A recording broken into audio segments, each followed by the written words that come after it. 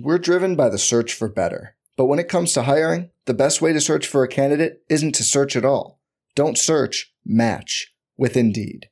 Indeed is your matching and hiring platform with over 350 million global monthly visitors, according to Indeed data, and a matching engine that helps you find quality candidates fast.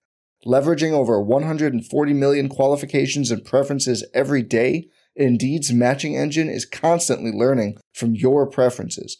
Join more than 3.5 million businesses worldwide that use Indeed to hire great talent fast. And listeners of this show will get a $75 sponsored job credit to get your jobs more visibility at Indeed.com/Blue Wire. Just go to Indeed.com/Blue Wire right now and support our show by saying you heard about Indeed on this podcast. Indeed.com/Blue Wire. Terms and conditions apply. Need to hire? You need Indeed. Eggman is intercepted by Sam Mills.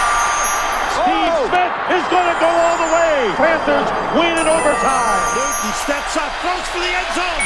Olsen, touchdown. Brian Burns to the house. And it is caught for the touchdown by Moore. And in the foot race, McCaffrey to the end zone. He pounded on three. 1, 2, 3. He pounded.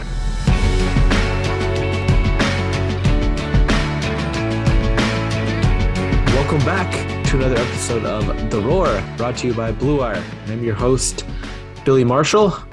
After taking a week off, I'm back with my guy, Mr. John Ellis, who has done a phenomenal job in my absence.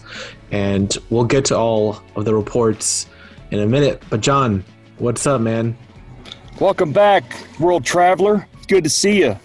And I appreciated the text from you that I believe you were funneling some type of beverage and eating lobster. And while you were doing all of that and basking in the sun, I was standing on the field at Wofford College, which is essentially a swamp and sauna in one, watching Matt Rule's third-year Panthers trying to get things rolling. Definitely, it's a long time coming, you and I back together here, and we got a lot to get to, man. Good to have you back. Yeah, for sure. And I know we had the same format last year while I took same hiatus. Obviously, that one went a little long because I did unfortunately catch COVID last year during my trip. Right. But this year, stayed healthy for all 7 days. There was no requirement to take a COVID test on the way back. And I'm back home and still healthy. So that's always a positive sign. But that's good. As we kind of transfer this discussion into the professional football team that we cover, it's been a little, it's been obviously great to follow your coverage. I think you've presented a ton of really nice information and transparency what the team is kind of going through and, how you kind of see the practices being organized. Thanks, man. Why don't you just take me through, some of the kind of updates you have since your last episode? Yeah, absolutely. And want to also thank our listening audience and Blue Wire especially for facilitating our forum here. What we've done this week, and Billy, you and I kind of workshopped how we would handle training camp coverage. And it was a little bit like last year, just sort of more of a daily episode. And I think we'll try to do some more of that throughout parts of seasons that require it, because it's good to give people sort of a daily dose of what's happening. And it's been kind of refreshing for me because just on a personal level, when I go to camp, and reporters, you see like Ellis Williams, Joe Person, everybody's got their own way of doing the work. It's about an hour and a half practice. So you only have so much time to capture information. And I found, and by the way, just let me just start this by saying, Billy, if you don't know this, the whole world does by now, the team, and I get it, things happen.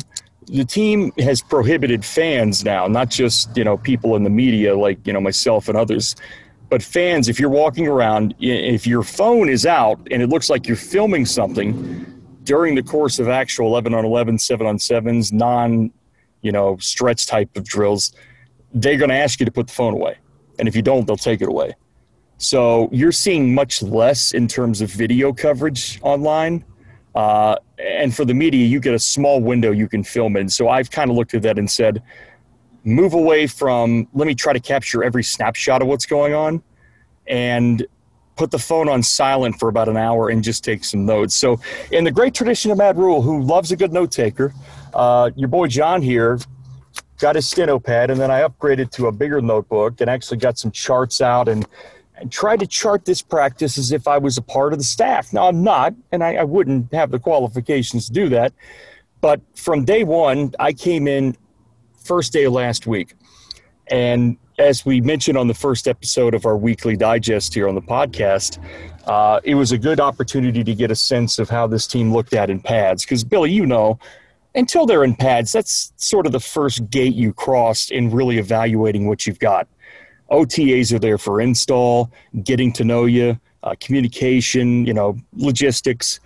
And once you get into the padded portion of training camp, you really get a sense of, okay, you can go make some collisions here. You can put together some block schemes in the run game. The run game is really where you get to see it, Billy, I think a lot in terms of the blocking. And then you also get a chance to evaluate the quarterbacks, which is a big deal right now. And as we talked about, and we're going to continue to talk about this in a very nuanced way, we're not going to hot take it, and we're also not going to ignore it. When we started this week in pads, Matt Rule was still working both of the top two quarterbacks, which would be Baker Mayfield, Sam Darnold, on an equal pitch count with the ones. So the understanding was, and this is comments Matt made during the week, that there would be a practice on Friday and Saturday, which was yesterday, today, and there could be some changes to everybody's sort of role there. Well, just a quick update as we flash forward to today, I can tell you that Darnold took at least 28 pass attempts, and Mayfield, I believe, was at like 21. So it's clear right now that Sam Darnold is still getting, and this is with ones and twos combined, they're still splitting time as we talk to you on Saturday, August the 6th, at the number one quarterback spot. Rule also said today, Billy, and I'm paraphrasing, but this is from Ellis Williams, and I passed it along to our listeners here, that Matt Rule was not going to make any decisions on starters until the New England preseason game, which is 13 days from today. So, obviously, everybody's got an opinion on this. I'd love to get yours at some point in the show. But as we go back and look throughout the week, some things that I can just give you on a high level as we get started here, and then we can go more detail-based. I did mention the fact that every year you go to camp, you kind of see an oh shit moment. Like, okay, that right there does not look like it's something that's going to hold up by October. Or that quarterback, boy, those are some throws that don't belong in the NFL. You see some things occasionally like that really make you concerned that, okay, if this is a guy that's at least first or second string, I'm not sure how things are going to go if he's asked to be a full-time player. Cam Irving was the prime example of this last year. From day one, sitting there with Stanley McClover on the hill and looking at how badly he was overmatched by Brian Burns on every level. Power, speed, power to speed, speed to power, bull rush. It was going to be an uphill battle because he was penciled in as the starter, as you remember, Cam Irving. You can remember the Will Grier camp. I chronicled that. It was very bad. He was a rookie, but so is Matt Corral. Matt has not been very bad. He hasn't been very available and active. That's not his fault because these top two quarterbacks are getting most of the reps. But he's been on the field first. His mechanics look great. He stays late. He works with guys like Higgins, and I saw him working yesterday with C.J. Saunders, who's had a very good camp. So, yeah, those are some of the high-level views. And the practice itself, I think you get a sense, and we say this every year. I said it last year, this is a really good camp. Things feel good. This feels even better, and I think part of that is the reinforcements they have, not only in James Campen, the offensive line coach, Ben McAdoo, who's been right there with the walkie-talkie, very active with the quarterbacks. You also have Steve Wilkes back with the corners, and I want to talk about that with you. This cornerback room is really good, Billy, as you know. It feels like Matt has a little more, I guess, reason to be the CEO and not feel so compelled to micromanage every portion of the practice. And there's less mistakes. There's less emphasis on running around the field after mistakes.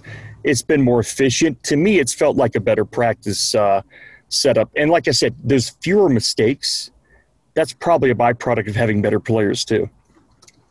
Yeah, and I do wonder about the mistakes, and we'll get to one that happened today with the celebration, and we'll get it. I don't want to get 30 minutes on it, but we'll just kind of touch on to it in a second. But I do wonder, a lot of the mistakes, and I think Bill O'Brien and a few other New England coaches, they've done this in the past where they make players if you fumble it or if you drop a pass, you have to go run a lap or something. How much I just feel like that wastes a lot of time. There has to be other methods of punishing a player that don't involve wasting practice time by doing all this other nonsensical stuff like running laps or doing sprints. And I'm not trying to diminish those. It's definitely good for your conditioning, especially in that heat. But I'm sure coaches with only 90 minutes of time would rather spend their time more efficiently on football only. Your words absolutely resonate with me on this. And what I do, Billy, and you do the same thing, I know, I trust but verify my own sort of instincts on this stuff. So I have what I believe to be somewhat of a trained eye on this stuff, and I know you do too. I damn well know you do. And when I go to camp, and I've been doing this for a long time, you can get a sense of, is this necessary in terms of repercussions from a punishment, or a bad penalty or a false start, or even firing JTEB on the spot last year for the hit on Keith Kirkwood. I had people walking around, even some from the organization, this is a little extreme to cut somebody on the spot. But let's focus on what's going on right now. Obviously today, and let's just quickly frame this with a little setup from last year. If you're not aware, and I think everybody on the planet who follows the Panthers is, there was a sign that said DBO, do not beat ourselves. And this was on the chain link fence, probably about 150 yards away from the practice session itself.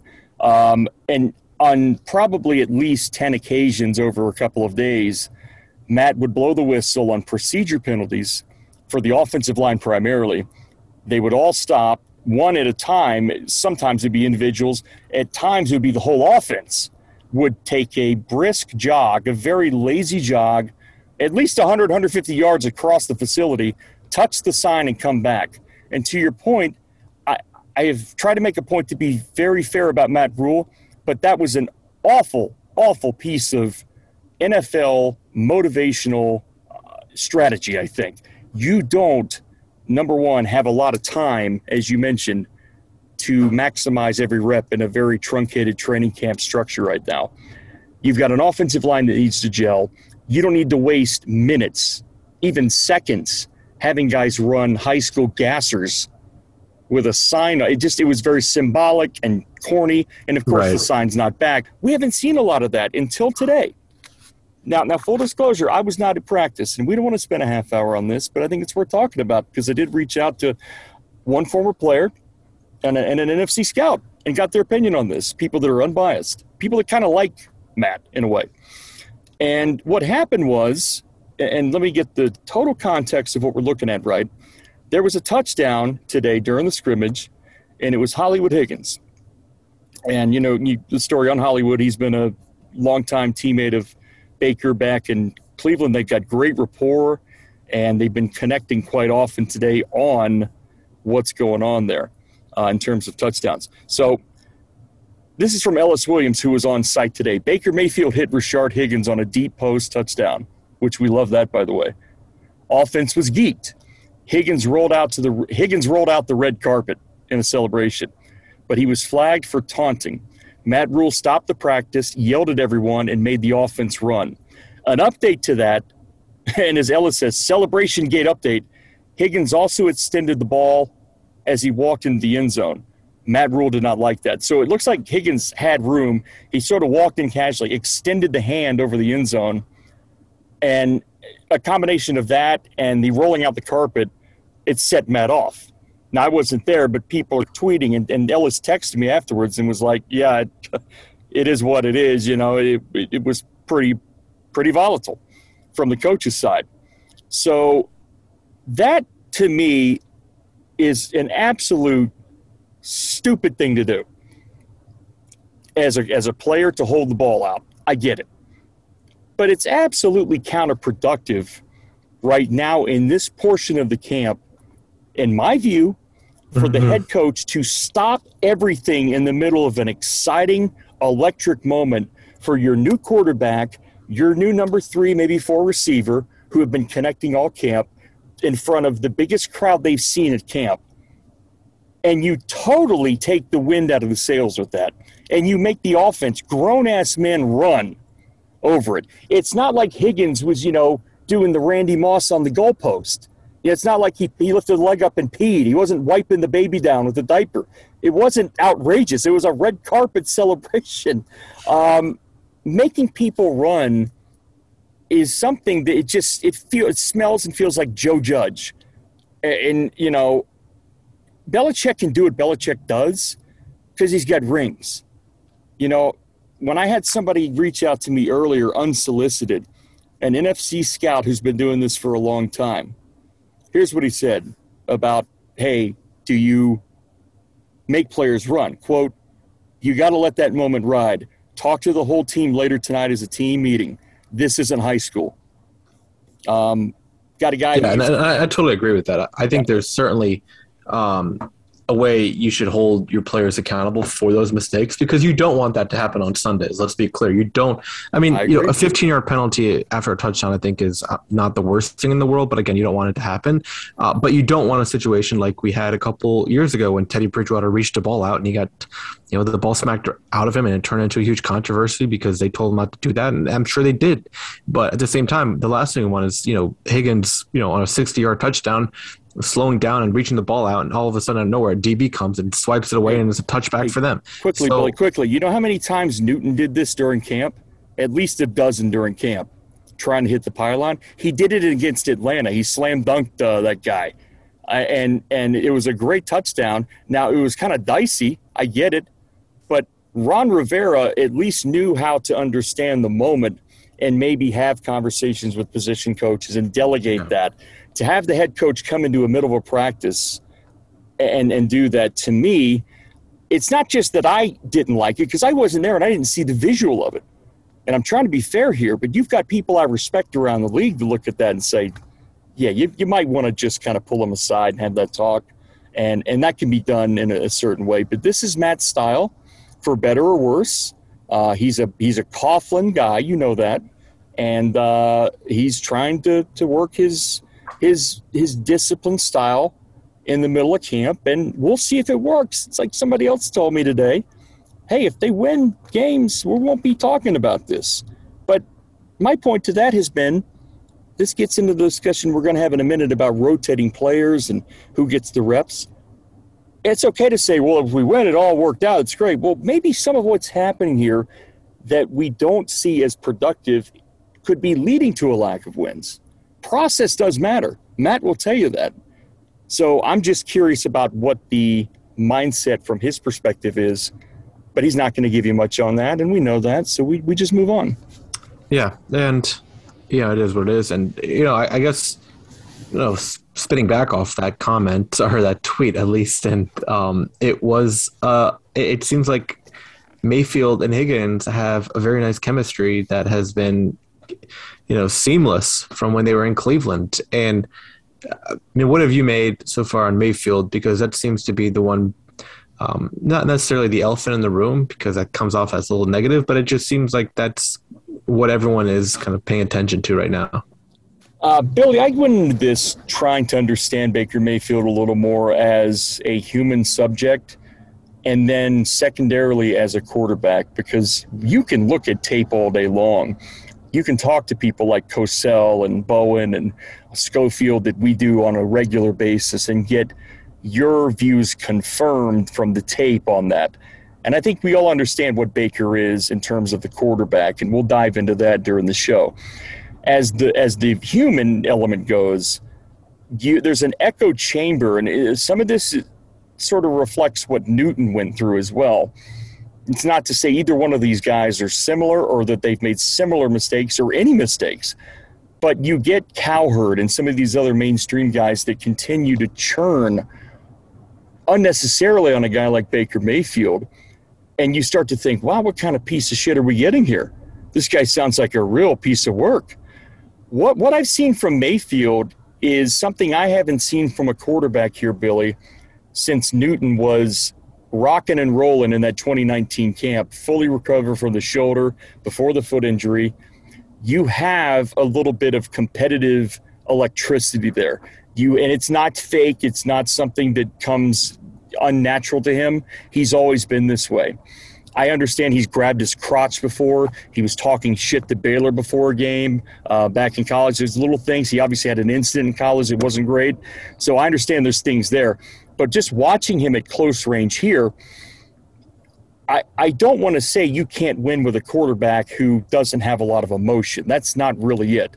But if you don't have a lot of emotion and fire, you better damn well have the acumen and the ability to lead by example and to just have that sort of quiet confidence. Sam Darnold doesn't have quiet confidence. Sam Darnold has quiet reluctance.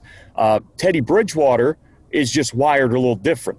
And he's sort of a dink and dunk intermediate guy with good processing, but his deep balls were helium-filled, and he didn't have the ability to sort of, in the crunch time, when the shit's on the line here at 4 minutes left, you're down 6, there's no confidence from the guys around them that we can roll with this guy.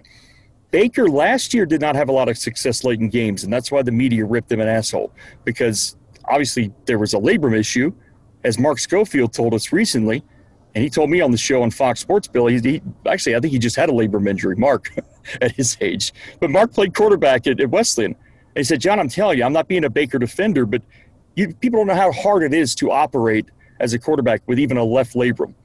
And now that he's healed, here's what I can tell you what I've seen from Baker. When he is in the huddle, there is a cadence and a command to it. So he gets in and out quickly, which is kind of nice because he's been here for a short time. He gets people lined up with efficiency. There have been very few procedure issues. There hasn't been one time I've seen where McAdoo had to blow the whistle and said, all right, let's run it again. No, not there. There haven't been any interruptions. It's been very efficient.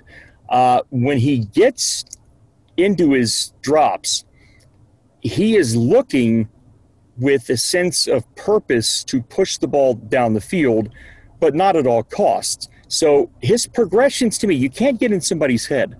You can tell his mind works quicker than Sam's. He sees things with more clarity than Darnold does. And yesterday's a great example during 7-on-7. So Sam comes out first with the ones, Billy, and Sam throws 4 completions in a row. None of them were over 5 yards in the air. That's fine, whatever. It's run after catch. You've got good people there. Baker comes in with the 2s. The first play call was a Y seam shot to the tight end Trimble. And he reads right, goes back left to it. Back shoulder goes off Trimble's fingers. It's 18 yards down the field. Second's an out route to Shy Smith, 7 yards. Third, sort of a scramble drill. Things break down. He scrambles about 15 yards to his right, and he tries to throw about a 50-yard boundary pass to number 19, and it goes out of bounds by about 3 feet. And the last one, it's the same seam shot, just inverse the other side, Y seam to 86. Thompson catches it, crowd goes nuts. Baker runs up to him, dropping S-bombs. Here we go, let's go. It's a good vibe when that happens, and that's with the backups. So, Billy, all I can tell you is, and we got much more data here, but that's a small microcosm. I know sometimes we have to take the emotions out of the analysis here, but there's an emotional component to playing this position, and that has been missing from this huddle for a long time. You have not had a sense of confidence and let's go and, okay, let's get our shit together. Let's play with some urgency is the word I always use. Sam is the quintessential example of that. I respect Sam Darnold as a professional, but as a top 3 pick, what did Greg Cosell tell us? What did Matt Bowen tell us? I don't want to really get into blaming coaching. I want to evaluate the player. And so all the examples about, he hasn't had this and that, and the coaching has sucked. Sam is who he is, Billy. And Baker's worst season, which would have been 19, would have been better than probably any season we've had here from a quarterback since 2018. So I'm encouraged by Baker quite a bit because all the little things that Bridgewater could do, Baker can do those things. Baker can push the ball. He's putting balls in places to Higgins on post routes on the money. He hit Robbie Anderson on a post about 3 or 4 days ago. That's a kind of ball I haven't seen in training camp since Newton was healthy. So it's very encouraging. I don't want people to get overwhelmed by my analysis here, because things could also go south when you start facing a pass rush, a blitz, coverage schemes. But he's also been through all that too. Not saying he's perfect, but he's by far the best thrower of the football they've had in quite some time here. Yeah, and I guess that's encouraging to hear. And, following up on that, I don't know what the plan is as far as when they'll name a starter. I think that I read something that after the Patriots, like joint practices and preseason game, they want to name a starter. Let me just give you a quick note on that. So today, Matt Rule spoke with the media on this, and let me pull up my notes to make sure that I'm giving you what is accurate. It sounds like Matt Rule is going to make decisions on starters after the Patriots game on the 19th. So that's where they stand right now. That could change. And we'll follow up to make sure that that's something that does hold true moving forward. But as of right now, it sounds like let me read you the quote as well. This is from Ellis Williams, who actually documented. Matt Rule said he does not anticipate, and that's a key, disclaimer, he does not anticipate making a decision about who will the starters be at any position until after the Pats preseason game. That's in 13 days. Okay. Well, yeah, I guess that makes things can change, so. All right, yeah, so we'll look forward to that. And I guess my question now for you, and just I want to get your thoughts on – well, I personally have some thoughts myself. I think they're wasting everyone's time by letting it drag on this much, but I don't get why you need the intent of a competition when things have just gone so poorly for the guy who you gave up on after a year, which as you should. I mean, if you're making this move to acquire Mayfield and you're doing it with the intention that Darnold wasn't good enough, and he wasn't, and he hasn't been throughout his NFL career. So why are we continuing to kind of push, valuable reps with him? And I think that's a question that I have. And I don't want to kind of keep piling on them, but it just seems like I don't think you're piling on. I think it's a fair question. I think it needs to be asked. Not enough people are doing it. It just seems easily avoidable, I guess. Yeah, it is. And again, you hear very few people from around the league that we sort of network with and talk to that are around coaching, scouting, former player circles that understand it as well. This is from an NFC scout. Quote, "None of it makes sense to me. You trade for that guy," meaning Baker, "and that means you don't believe in Sam. So why still give Sam reps with the ones? Recipe for disaster, in my opinion." He also mentions the fact that these reps are extremely valuable. Baker needs to get his timing down now, not during the season. And he also says he thinks Matt Corral could start right now for some teams, but he thinks it'll be good for him to sit for a year. But the fact is, Billy, there's two things going on here. Number one, you do have these two quarterbacks that are not equal in terms of prior tape or current acumen, by the way, getting the equal number of reps. Number two, you're affecting Matt Corral's workload with this, because what you would ideally want to do here is have, and PJ's in the mix too, but have, about a 50, 25, 15 split, something like that. The math was wrong there, but you get it. Corral is basically working maybe a couple of throws here or there in 7-on-7, 11-on-11s, and that's about it. And it's always with, the reserves. He hasn't had time with the ones, and maybe he doesn't need that right now. But if Sam is not your future and Matt is, I would imagine the way I would look at this, and most people do, is Baker, name him the starter yesterday. Don't play this game where you're trying to manufacture some type of competitive juice. They don't need that. It's not going to help Sam any. Baker sees right through it. The team sees right through it. And they're not increasing the trade value by doing this. So whatever the end game is, that's my only question, Billy. I don't mind a coach trying unconventional things. I mean, hell, look at McVay. He never plays his guys in the preseason. Fair enough. They win, though.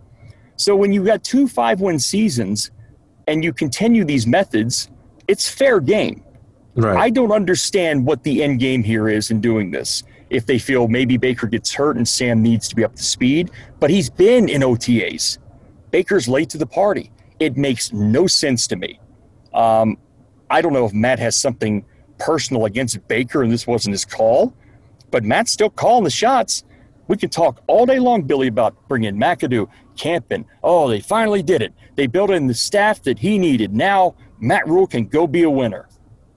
Matt Rule still calls the shots, so just understand, we're not quite there yet. I want to switch to defense now. Defensively, we have mentioned that they are light in some areas, particularly at pass rusher, or at the defensive end pass rusher, excuse me. Carlos Dunlap was a guy they had interest in, but he decided to sign with the Chiefs.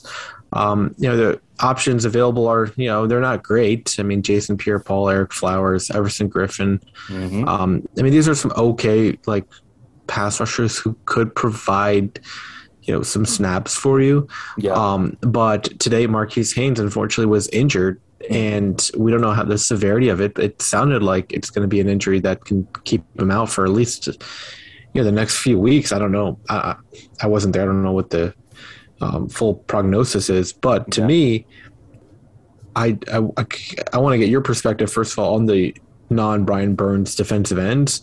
And do you think that this injury will kind of accelerate the process into signing a replacement at that position? I think it will. I think we all understand, and again, I have no sourcing on this item. I when I have a source, I'll tell you. But on this one, this is just spitballing ideas and using context clues. They did have some interest in Carlos Dunlap. I was excited about that just for the fact that he fit the physical profile I think they need on that other side to both get after the quarterback, but also have some more size opposite Burns, Billy, to be able to hold up in the run game. I thought that could have really done some good things for them. And he had some great tape the last 6 games last year. It came on strong. That ship has sailed. You mentioned Jason Pierre-Paul. Obviously, there's size there and experience. Maybe that's the obvious fit. Trey Flowers. You've got Carl Nassib is still available from the Raiders. It's not a great list. I mean, somebody mentioned D Ford, and D Ford's played in 15 games in 3 years. So I wouldn't do that. I do think they're going to look at every option, because if you look at it now, and Billy, I want to just mention this to you as well. When you watch this team and you look at the chart of height, weight, all that good stuff, and then you see them on the field, they're a little bit light, and you know that on the edge, but they're not exactly built for success at nose tackle either. Sticking the edge, I think your options now in-house, why GM is going to be moving in and out of 3 technique on passing downs and then edge on base and nickel. So that'll happen. Haynes is not a run-setting, edge-setting type of guy. He's sort of undersized, 6'2", maybe 230-ish. So it's a big-time loss situationally if he's gone for a long time, because he can give you 5-6 sacks in a rotational spot. Defensive end, Austin Larkin. I mean, this is the rest of the group here. Daryl Johnston, Drew Jordan, Amari Barno, who is not big enough right now to hold up full time. He's going to need a lot of time to get ready for that. He's fast as shit, but he's not big enough. And then, your rest of your group there, you're not looking at a lot of guys like, Frank Herron. It's a thin group. So, yeah, I think it would be to their benefit with Brian Burns honestly doing a good job, if not great job, in terms of being an impact edge rusher every week, or most weeks at least. But we all know what happened at the end of last season and the end of the season before. Those ends are for the taking in the run game. And they're built for speed. They're built for having a lead. That's what those first 3 wins were about last year. But you get on top of Carolina early, and you force them to play, not only catch up on offense. I think they might be able to do that this year if Sam's not the quarterback, which I hope he isn't. On defense, though, they're still in a susceptible spot, I think, where if you end up in a tight game late with a Dallas or a Cleveland or a game where they're up by 4 and there's 8 minutes left, you might not get the ball back. Their red zone defense was very bad last year, as you know. and their run defense as a whole was not up to standards for a defense that people keep saying is the number 2 defense in the NFL. That's a very elementary way of looking at their rankings. You have to kind of, as you know, dig deep. And those are problem areas that teams will exploit. And this schedule in particular, Billy, does have teams that prefer to have a power run element to them to complement the passing game. So there's a challenge there. I think they got to look into the free agent market and add somebody. I thought that before Haynes got hurt. And they also got to get another nose tackle. We can talk about that too, but Bravion Roy's the only guy. And they've got some 3 technique guys. They've got Derek Brown, who's a bit of a tweener. They brought in Danny Shelton for a visit. I know Danny hasn't seen his best years lately, but I think it might be a good idea to add one more big defensive tackle because you lost Daquan Jones. Obviously, Morgan Fox is less of a nose. He's more of a 3 technique. He's gone. And Matt Ioannidis is a bigger version of Morgan Fox, but still, it's kind of a light group up front. It's concerning. So what have you seen from them, like, in particular? Has there been anyone who's, like, kind of stood out outside of, obviously, Burns? No, I mean, not really. I mean, this is kind of the portion of the camp where you start to see those things because you can now get a sense and a gauge of, okay, wow, players are starting to line up in 11 and 11s and things are happening. I think you're seeing a lot of playing time by, obviously, the usual guys, Derek Brown. Your Turgros Matos, the same type of thing we're seeing from Phil Snow, rotational. Playing a lot of snaps, you're playing him in different spots, okay? So you'll see him a lot of times lined up at edge. You'll also see him inside at 3 technique, and he's very good there in passing downs. Frankie Lavu is having a very good camp. I can tell you this, too, that the way they have it structured in terms of, like, the position group sort of drills, and I thought this was interesting because it gives you sort of an understanding of what they truly consider these guys to be position-wise. So you had Frankie Lavu working with the linebacker group and the linebacker coach in drills all week. So before practice kicks off, that's where you see Frankie Lavu. He's with the defense. He's with the linebacker group with Al Holcomb and that gang. On the defensive line group, let me give you the names. Haynes, Nixon, Burns, Brown, Gross-Matos, Roy, Larkin, Jordan, Barno, Heron, and Hoskins. So they're working Lavu with linebackers. They're not working Burns in that department. I would imagine that's because you're looking for Lavu to be that type of backer in this system. And we've seen this from teams like Seattle where you have a Leo position end versus the other side. I'm thinking they're going to look for Lavu to continue to be a guy that not only rushes the passer, but drops in coverage and tries to get his hand on the ball. And he had a great interception this week. I'm not concerned that Lavu can't be good. I think what happens here is he was highly efficient in limited reps. You start increasing those reps, I don't know what you're going to get. He could have 10, 12, 15 sacks. I don't know. Could explode.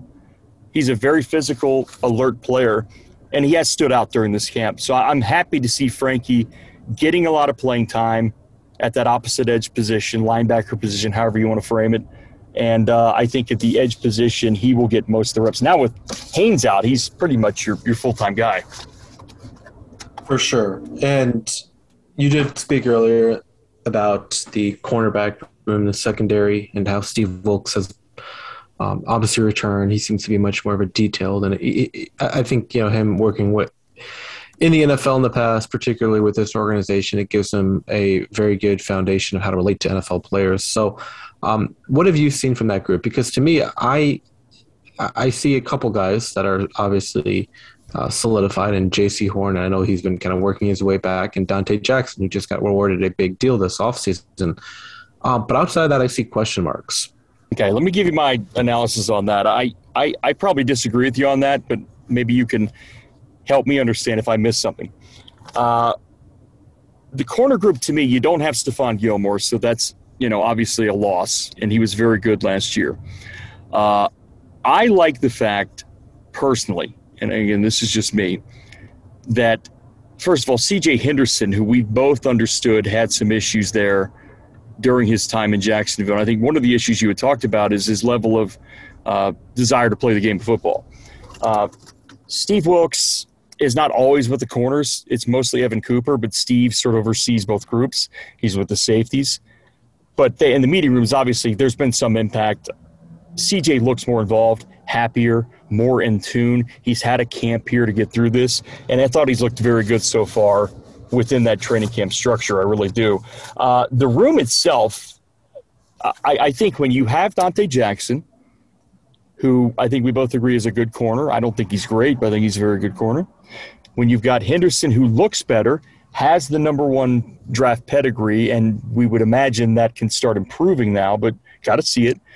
J.C. Horn, they're working back in easily and slowly, and I think he'll be fine by week 1. He's so good. He can play slot. He can play outside. He was ready from day one, and he will be like having a new rookie all over again, but one that's got a veteran's mind. I like Miles Hartsfield. I liked him on tape last year. I thought he showed a lot of toughness in some of these games, late games that they were trying to battle with, like Tampa, playing the slot, had some great coverage reps, and he also can blitz off the edge. So I think that might be your full-time nickel or part-time with Horn. They'll probably bat them back and forth.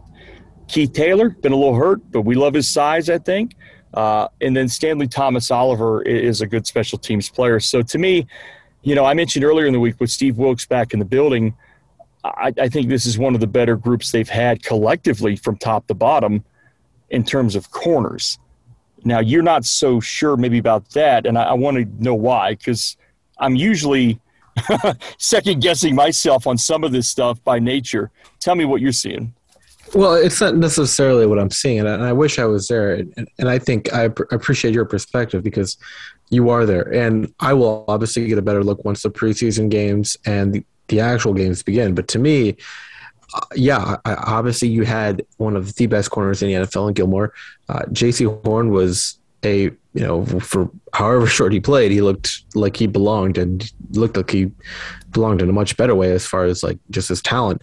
And in Dante Jackson, I think everyone knows what he is, even if you have questions about some of his some questions about just his overall game, which is totally fair.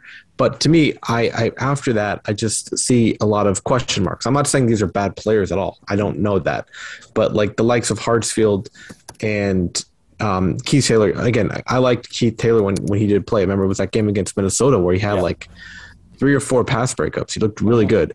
So I just have a lot more questions about if these guys are going to be NFL level players.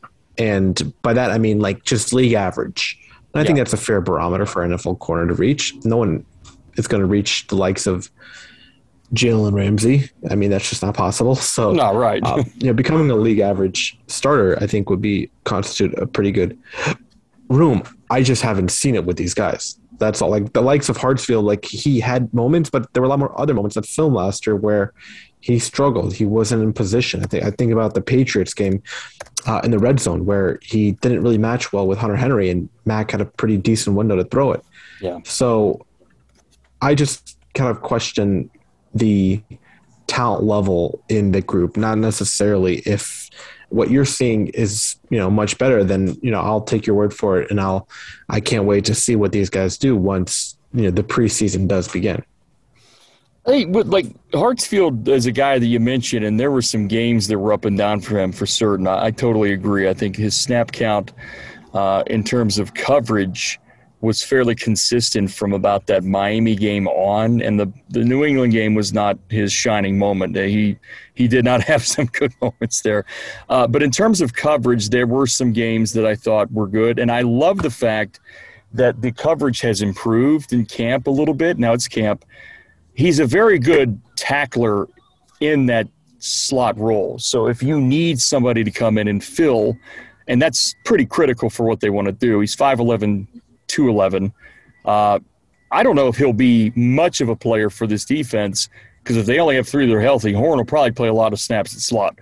But he's been better at camp, and I thought there were some games last year where he flashed a little bit, especially in that Tampa game at the end of the year. And the Buffalo game, not so shabby either. And with Taylor, who knows? We'll see. The size is good. But those are bottom-of-the-line guys, and I think the big 3 they have, if they stay healthy together, it's the Wilkes factor, too, with me. I just think that they have an opportunity now to be working under one of the best DB coaches that we've seen around here in a long time. It's a strength point, I think, versus maybe some other spots on this roster like opposite edge, Linebacker seems a little bit dicey to me right now. But yeah, I got really no problem. And the safety group, to me, we can talk about the two. I think it's a pretty good unit. Yeah, for sure. And I agree with you that the coaching should elevate the greater sum of the parts. So I never wanted to come off and say that this is a group that necessarily isn't on the same level as the other guys. I just no, but I'm glad you're here. I'm glad you're here though, because like I remember I see things sometimes in camp and then I get a little excited, and then we got to remember some of the tape from last year, and you do bring some good points about certain players. I think Hartsfield's a very niche type of guy, but you're right. He's not going to light the world up. He said they're going to exploit him at times. You got to be ready for that. Hopefully there's a defensive structure that doesn't require guys other than the first three we mentioned to be playing a lot of snaps. But, it's the NFL. Got to be ready.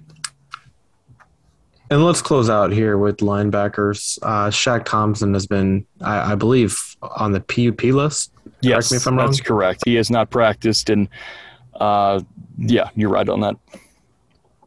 So with that said, this unit, again, there are some question marks that I have as far as just the players and, how they're performing. I mean, Damian Wilson, I think he's a solid NFL linebacker. He's not nothing flashy about his game at all. I think he just knows where to be in the right spots. But, last time I checked, there was some legal situation surrounding him. Mm-hmm. So I don't know where that stands. But again, solid NFL player, no issues, similar to Denzel Perryman, who they signed last year. And then we have the rookie, Brandon Smith.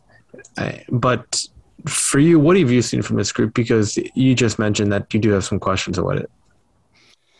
Well, I do. I mean, I think anytime you come into a new camp, Billy, ever since the Luke Kuechly, Thomas Davis days departed us, there has been always a certain level of reluctancy to get excited about this group.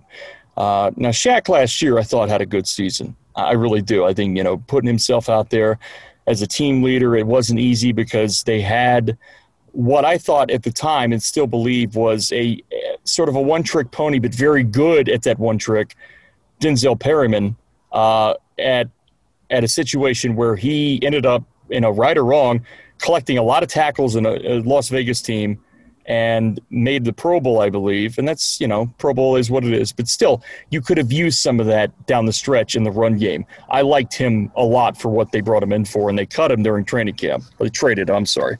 Right now, though, getting back to that point, Corey Littleton's getting most of the reps with the ones along with Wilson. And they both look, fine. Again, in the run game, what you do see at times early on in these blocking moments in the scheme is primarily zone at this point from what I can tell, but there's some gap elements to it as well when they mix it up. The edges are where they're trying to hit with McCaffrey, and you try to go a little wide and hit that cut, and Moton has been obliterating everybody throughout that. And what happens there is you give yourself an opportunity to get guys like Corbett or Bozeman to that second level, and I'm not seeing anything terrible from Littleton, or especially Wilson for that matter, in terms of being able to get off the blocks. Littleton has been in there the most, I think. You also see this rookie that you mentioned, Brandon Smith, number 40. He has had some reps with the ones, mostly with the twos. And when he's been in there with the ones, he's been with Littleton. They're running mostly nickel, Billy, so you don't see a lot of, 43-34 type of stuff here. As defined by, the old school type of terminology. It's basically, 2 backers and then 5 DBs. So a lot of Brandon Smith. You see the athleticism there. Obviously, when he's on the field, he looks like an athlete. He is an athlete. The other linebackers you have Tolson, obviously Graham Mobley. You have Julian Stanford, Kamal Martin. You can count Lavu in that mix if you want to consider him a linebacker. So, again, it's a room that in this day and age and in this division, you don't need like 4 or 5, stout backers to be able to get in there and play stack and stop the run. I think when Shaq comes back, Littleton would be the obvious guy to have with him there, because with Damian Wilson, let's face it, he's got questions about his legal situation. This came up recently in a press conference. I think Joe Person brought it up. But the report from the Dallas Morning News initially mentioned that Wilson showed up to his ex-girlfriend's place drunk and started, breaking stuff and threatening to kill her. That's a report, again, from the Dallas Morning News, not me. And then, he has not really had a chance to address this until this week. And his comment on it, I can't say much about legal issues. No comment. And that's where he left it. So obviously we don't know. I would imagine, there's a good chance he might miss a day or two, a practice or a game or two for this. This is not a pretty situation. So you got to start planning ahead for that. Now, I don't think they're going shopping for veteran linebackers at this point. But I think when Shaq comes back, when he's right, they'll be okay. They'll be fine. They're just thin, Billy.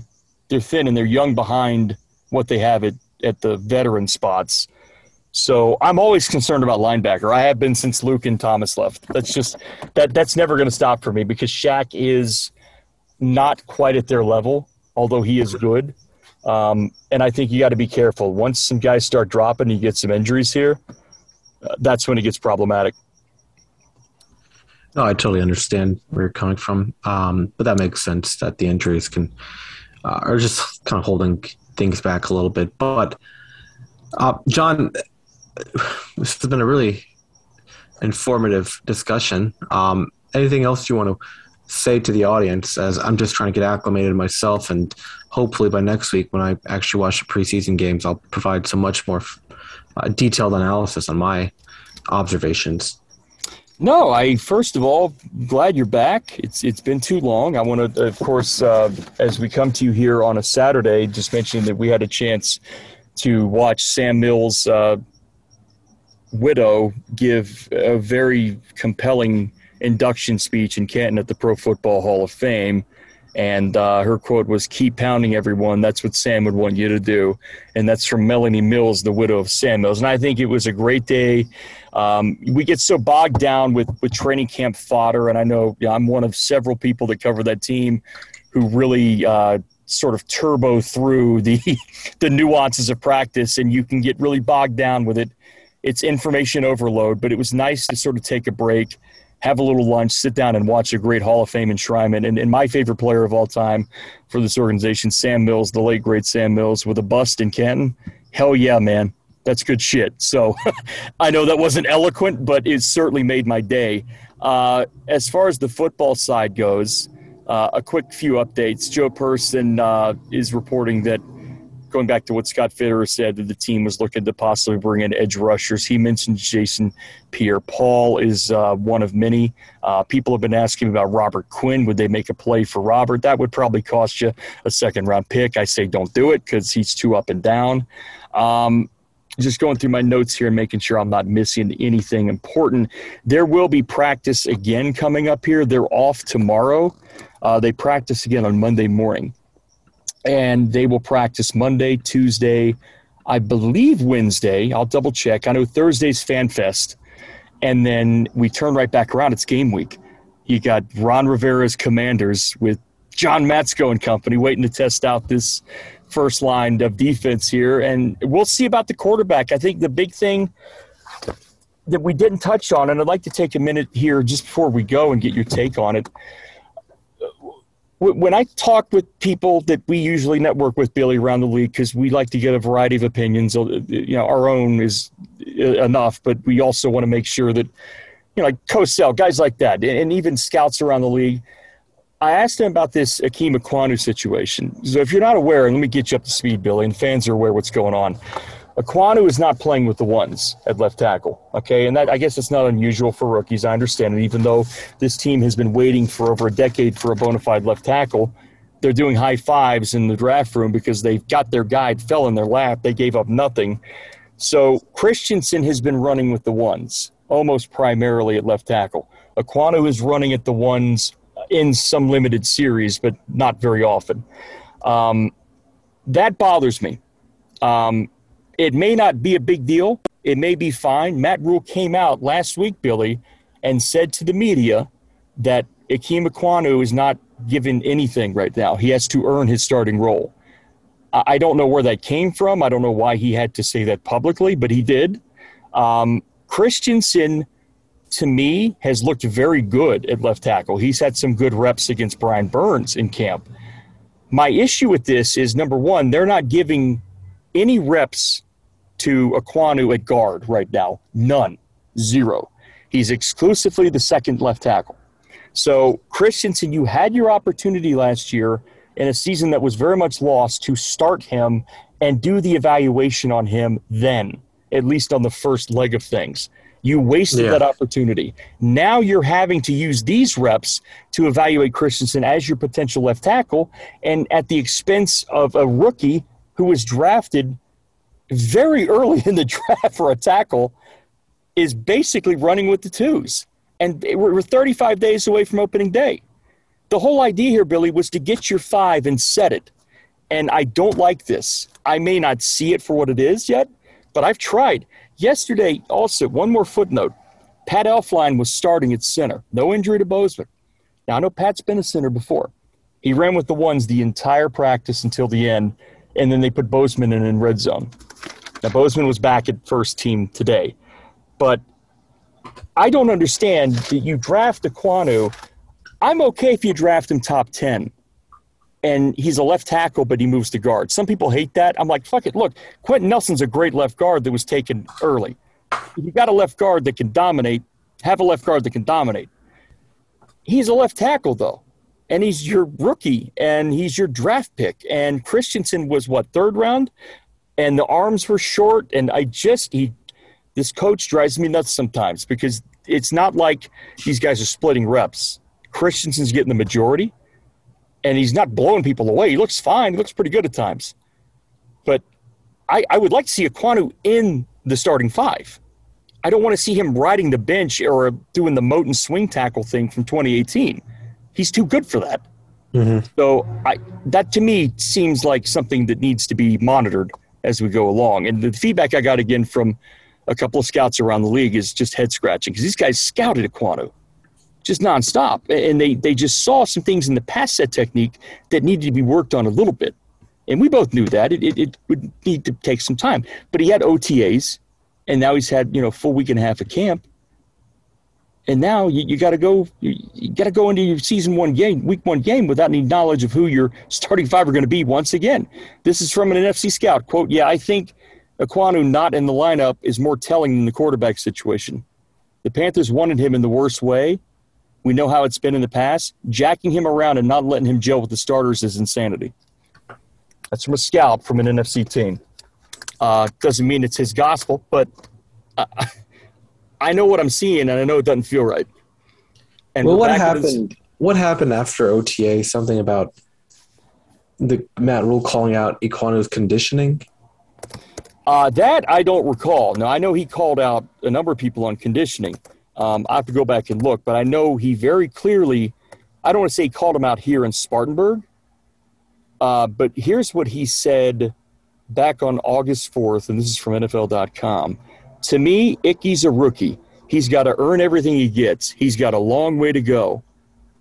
He's done some things very well naturally. He's unbelievably powerful, talented, but there's a lot to this game. There's a lot of nuances and techniques and all those things. He's got a long way to go. He'll get there, but every day he's got to work.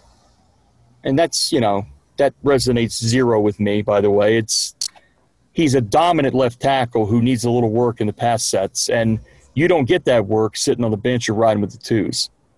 So when you're riding with the twos, you're facing less potent edge guys. And first of all, that's not helping your development. If they truly think Brady can be a left tackle, what has changed? Is that a camping thing? Did he put that in Rule's head and say, you've got a guy here that can be a great left tackle, roll in this direction?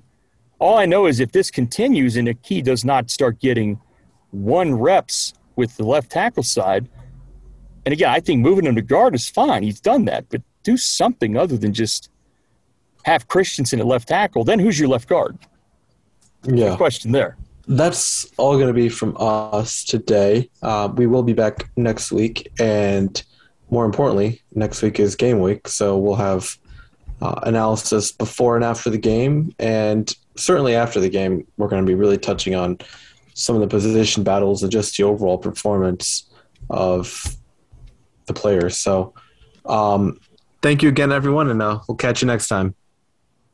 So, you've got an idea for a business, the store of your dreams. There's just one thing to figure out: everything. That's why Shopify's all-in-one commerce platform makes it easy to sell online, in person, and everywhere else. Sell on social media, source products with an app to get that first sale feeling. It's the only solution that gives you everything you need to sell everywhere you want. So when you're ready to bring your idea to life, power it up with Shopify. Sign up for a $1 per month trial period at shopify.com/listen.